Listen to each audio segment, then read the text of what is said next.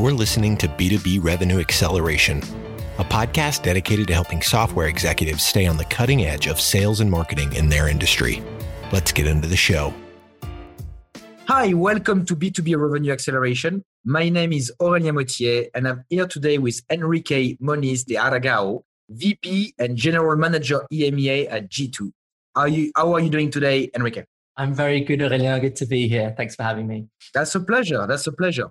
So today we will be talking about a very, very, very top topic for most of our clients, which is scaling a business in Europe. But before we go into the conversation, could you please tell us a little bit more about yourself, Enrique, as well as your role at G2? And I would be surprised if people don't know what G2 does, but I think you should also cover it just in case to what you do as an organization. Yeah. Fantastic. No, it's great to be here. I appreciate the invitation. I'm originally from Brazil, and I built most of my tech career working primarily for US companies in a variety of roles based in Europe. And in my current role at G2 as general manager for EMEA, I basically joined March of last year, 2019, so just coming up to 18 months now, to open up our first European office. And for those who don't know G2, we are a business software review website in its simplest form, where people go to research software before they buy. But obviously, there's a bit more to it than that. We publish 15,000 reports a quarter, so every quarter. And we have over 1 million reviews that have been verified from real people using real software. And we add value and make money by helping marketing and sales teams in tech companies connect with more than 5 million buyers a month that come to G2. So that's been my journey for the last 18 months. Like the company's Series C venture backed. Our founders have sold 2 companies prior. We now have 5 global offices. And our ambition is to be like the TripAdvisor for software or the Glassdoor for software. That's good. I mean, I would encourage anyone to go and check our reviews on G2, which I believe excellent. So that's really good. But to get into the topic, Enrique, you've been aiding the G2 expansion in Europe for the last 18 months, pretty much as you mentioned. 18 interesting months. I think the last 8-9 months must have been quite overwhelming for you as well. But what I would like to understand is if you could tell us a little bit more about this journey and then kind of taking the US concept of G2 and the concept is definitely getting some traction, at least what we can see from our customers in the US. People are taking it very seriously in the US. And how do you bring it in Europe to probably what I would have expected to be a less mature market to what you are doing and to that extent maybe a little bit less welcoming. So can you tell us a little bit more about that journey that you went through, discuss about growth, that expansion phase, and your outlook on it now, 18 months later? Yeah.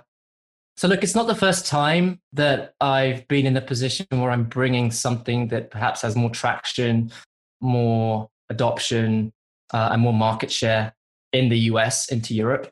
And what's interesting is that when I did this last time, I did it within this umbrella of a big company called Salesforce.com, bringing a recently acquired business that had 90% of its customers based in the US into Europe. And a lot of it isn't different. I think that perhaps European buyers have been underserved by stereotypes, predominantly stereotypes that, cloud adoption is years behind the US and we're more backwards and we take longer to adopt stuff. I don't think that's true. I think that European buyers are some of the most well-educated, savvy buyers in the world. And that really what we found ourselves in is like this cycle of we're constantly bringing stuff from the US into Europe. So it's going to take time to take hold.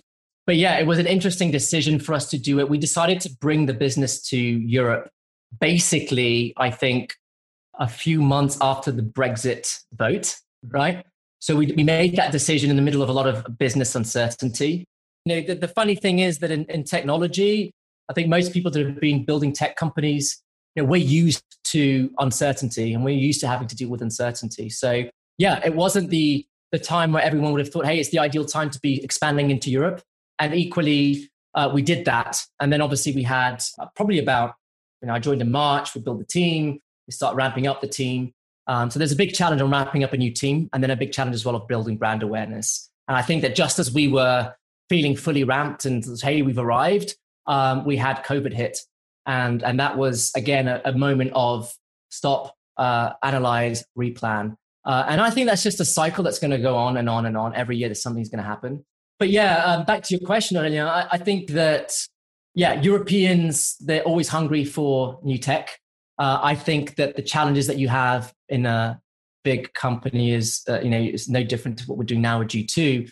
And that, especially with COVID, I think, it's been a big shock. But after that, I think that technology has experienced a renaissance this year.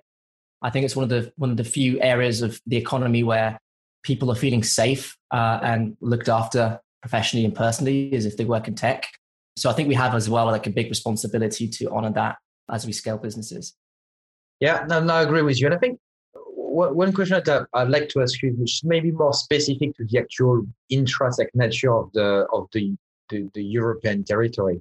You always have the German saying, in Germany, everything is different. You've got the English saying it's different from France. The French are like, no, we are very specific. If you're not French, you can't sell to us. People think that if you are not German, you can't sell in Germany. If you don't take a French person for a long lunch, you can't sell them something, etc., etc. There is lots of cliche. And despite the fact that we are quite small pockets of territories in Europe, everybody likes to be very independent.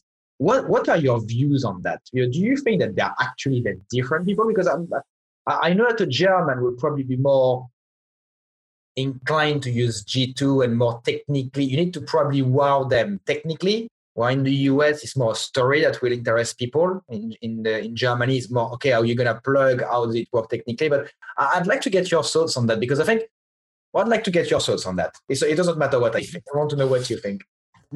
Look, let me speak first from like personal experience, right? So the other time that I was doing this, we were rolling out a SaaS product that had broad appeal across industries and was pretty much ready for prime time in enterprise as well as mid-market and SMB, but the market just wasn't very much aware of it.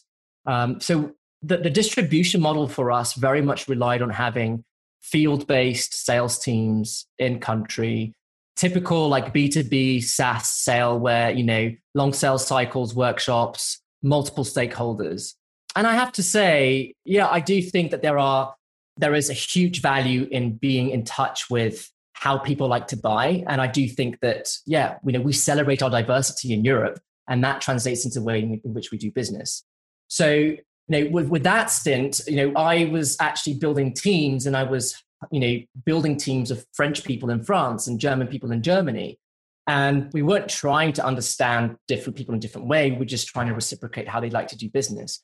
Now, fast forward to G2, I can tell you that our entire team is based in the UK and UK business is not even 30% of our share of business, right? And I think the fundamental difference there is not necessarily that which we do have a multilingual, multinational team based out of the UK. I don't think that's the case. I think it's the fact that we're not selling field-based anymore. Sure. And, I only sell into technology companies and our team only sells and markets to technology companies. And in Europe, there aren't that many enterprise. A lot of it is mid-market and smaller businesses who are very happy to do business remotely. So I think that there are differences, but I think that how you're going to market is key.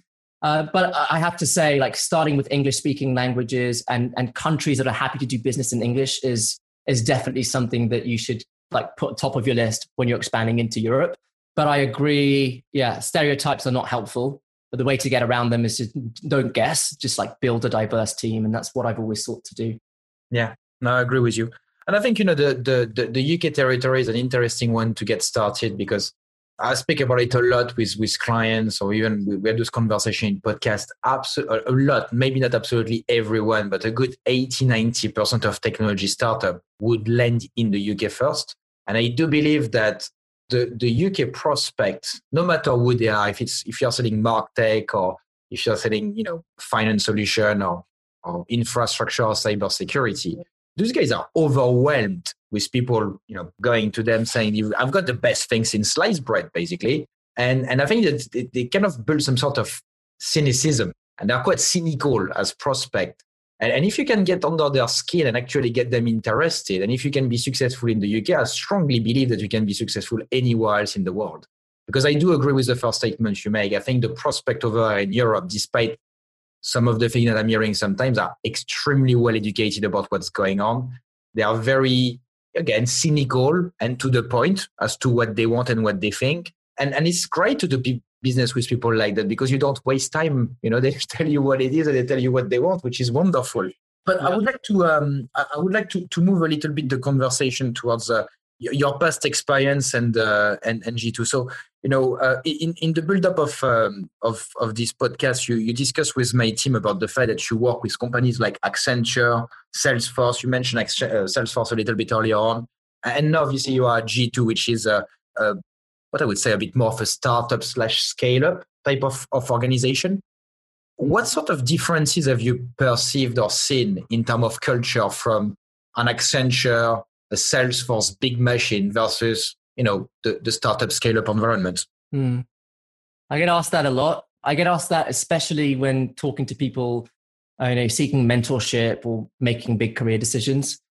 I think, look, no two big businesses are the same. No two small or medium-sized businesses are the same. I think, culture and values are unique to businesses. I think culture is really the wrong lens through which to compare companies that are so different in scale as well. The thing about culture in a big company is that team culture matters more than the company culture, right? So we've all heard the sayings like people don't leave a company, they leave a manager, right? People leave teams, right? So even within Accenture, you could talk to 100 people. Accenture's got, 200,000 people globally. You can talk to 100 people and hear 100 different things about what the culture is like at that company because they're telling you their experience with their manager or with their teams, right? Similarly with Salesforce and then similarly with G2, I think it doesn't matter how great you feel the company culture is. I think the best thing to look at is the values of the company and how those relate to you.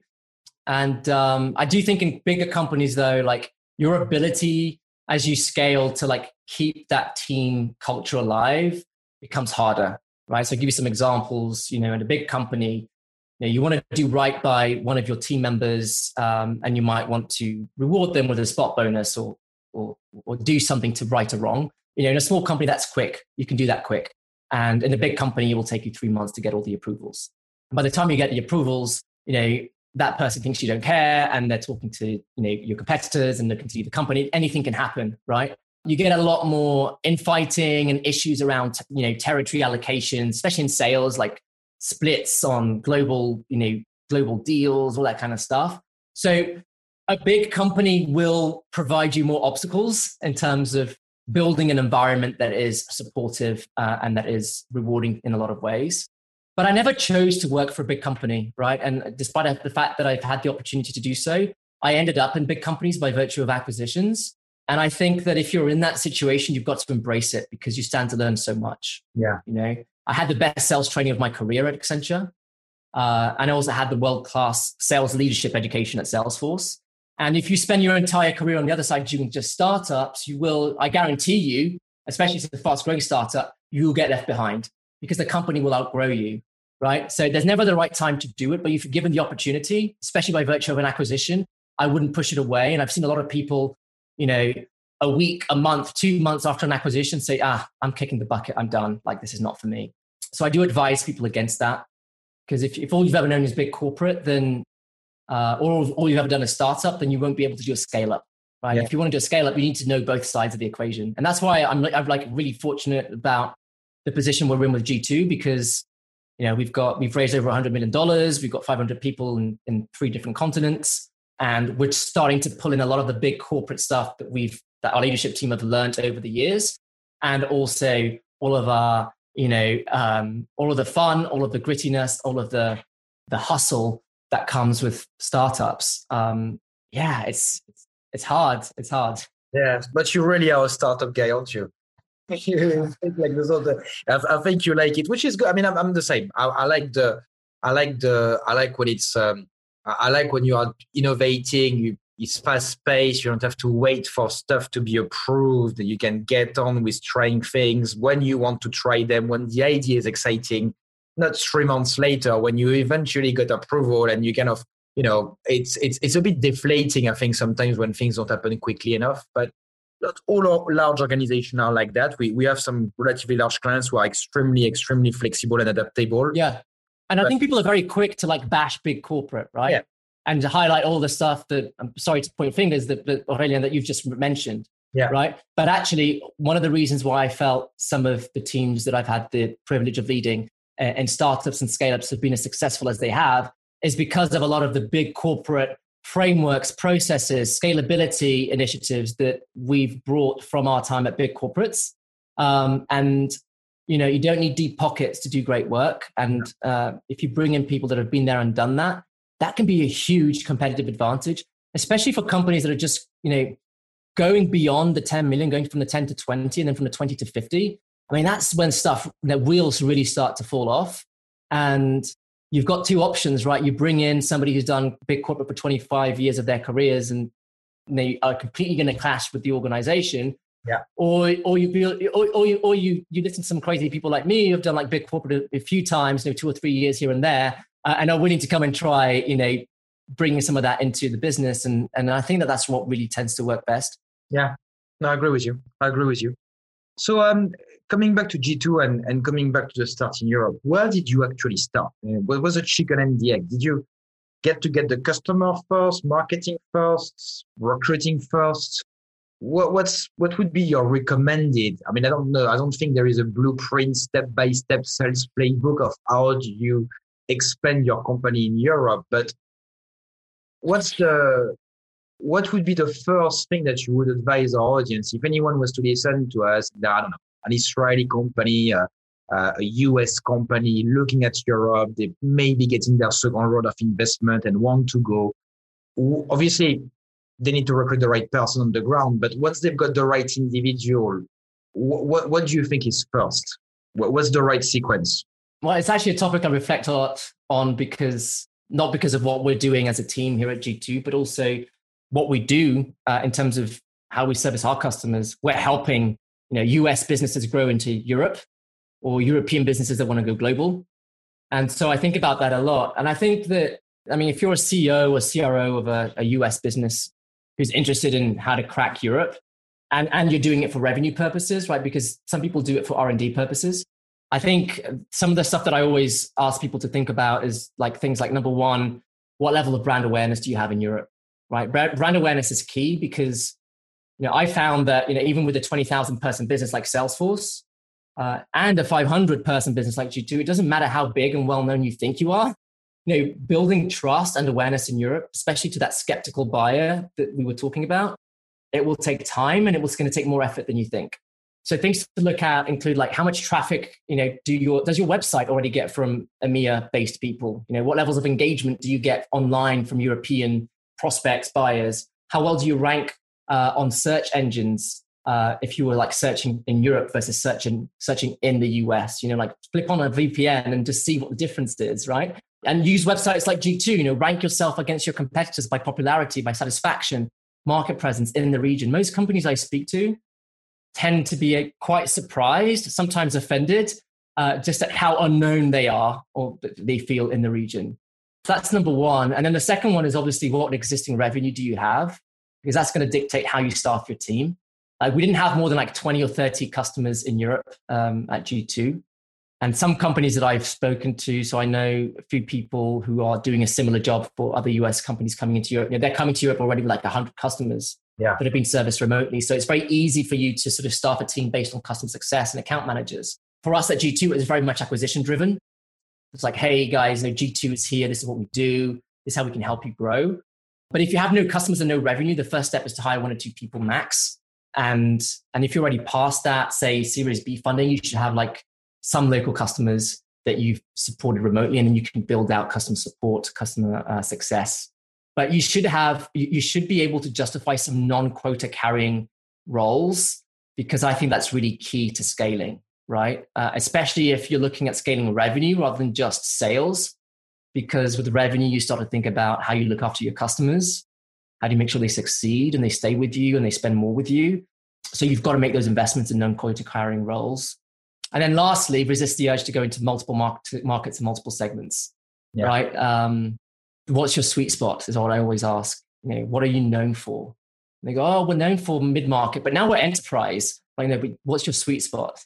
All right. And so if it's mid-market, don't assume that because you have nailed enterprise in the US, that it's going to transfer easily over into Europe, because it won't. Like what I did at Salesforce, it took us 18 months. We already had the world's largest enterprise companies using our specific piece of software. And it took us 18 months to get that same traction in enterprise in Europe. So I tell them resist the urge to go wide and in multiple markets. And most companies start with the UK, right? And most of the talent is here. A lot of non-UK talents. I mean, look at this call, right? You've got a Brazilian and a Frenchman speaking in the suburbs of London over Zoom. There's a lot of diverse talent. So UK tends to be the first port of call. No, I agree with you. And finally, being a startup, and I don't know, because sometimes we see some startup is, you mentioned the level of investment that you receive at G2. And we have had the chance to work with startups that have been extremely well funded over the years. And sometimes we look at it and people are like, oh yeah, well, you work with an Oracle, or you work with an IBM, or you work with, Microsoft and Salesforce. My God, those must be massive clients, great clients. But in fact, sometimes it's a startup that will invest more money with us. But the question I've got for you is that, the usual rule of thumb is that when a startup comes into Europe and start in the European market, there is always limitation in terms of the budget, marketing budget that can be allocated to those organizations. What are your recommendations in getting the most of every single marketing dollar when you get into Europe, when you start in Europe? What would be the activities that you think are the most important or predominant for success and to scale? Well, first of all, I have to say, having done the job of bringing a product to Europe at a big company like Salesforce, I did feel at times that I had less resources than doing it at G2. Because don't underestimate how bureaucracy and just like a big company is investing in so many different pots, right? The only big advantage we had was the brand awareness, and you show up at an event, the biggest booth has got your company logo on, like all of that's great. So the big shift really, I would say, is when you're doing a startup or scale up, bringing that into Europe, if you are the leader of that business unit, you will have a lot more flexibility and say into how you use the budget that is available. And you won't have to hopefully answer to many people in terms of why you think that's what should be done. On the flip side, you're not going to have endless marketing budget to throw around every event and sponsorship that presents itself. So how do you make the best of your budgets? Well, I'd say, first of all, as I said earlier, don't try and be everything to everyone, right? And really just focus on nailing one market or one segment before moving on to the next. That will significantly help you focus your budget. But if you are going to be spending, financial and human capital on acquiring customers, stop wasting your time and your ad dollars on companies that are not in the market.